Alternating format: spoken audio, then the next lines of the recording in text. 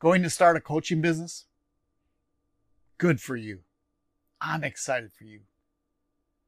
Here's what you got to do. One, I get asked all the time, do I need to be certified? Well, you know what? You need to learn how to coach.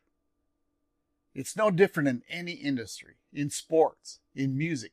You need to learn how to do something. And there's a right way to coach and a wrong way to coach.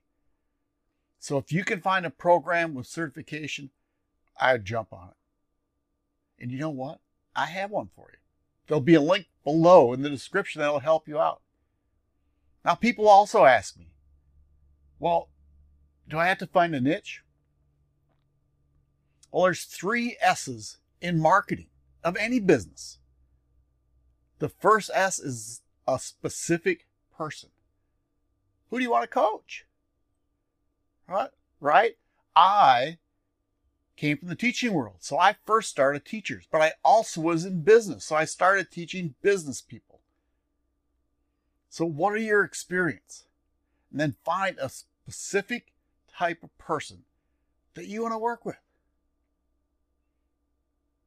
Then you want to find out a specific problem. What is that person? What is the challenge they're going through?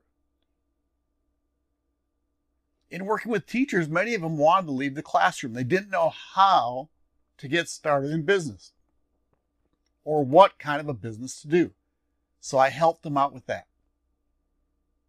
The third one is a specific solution.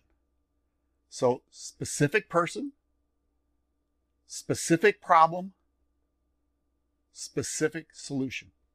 Focus on those 3. Use your experience. What are your strengths? It could be in health, could be in getting in shape, could be in teaching, could be in music. You work on that. My next suggestion, go get some training. I mean, you need to be trained to become a special coach.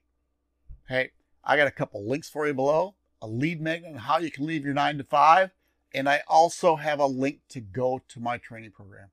You all take care.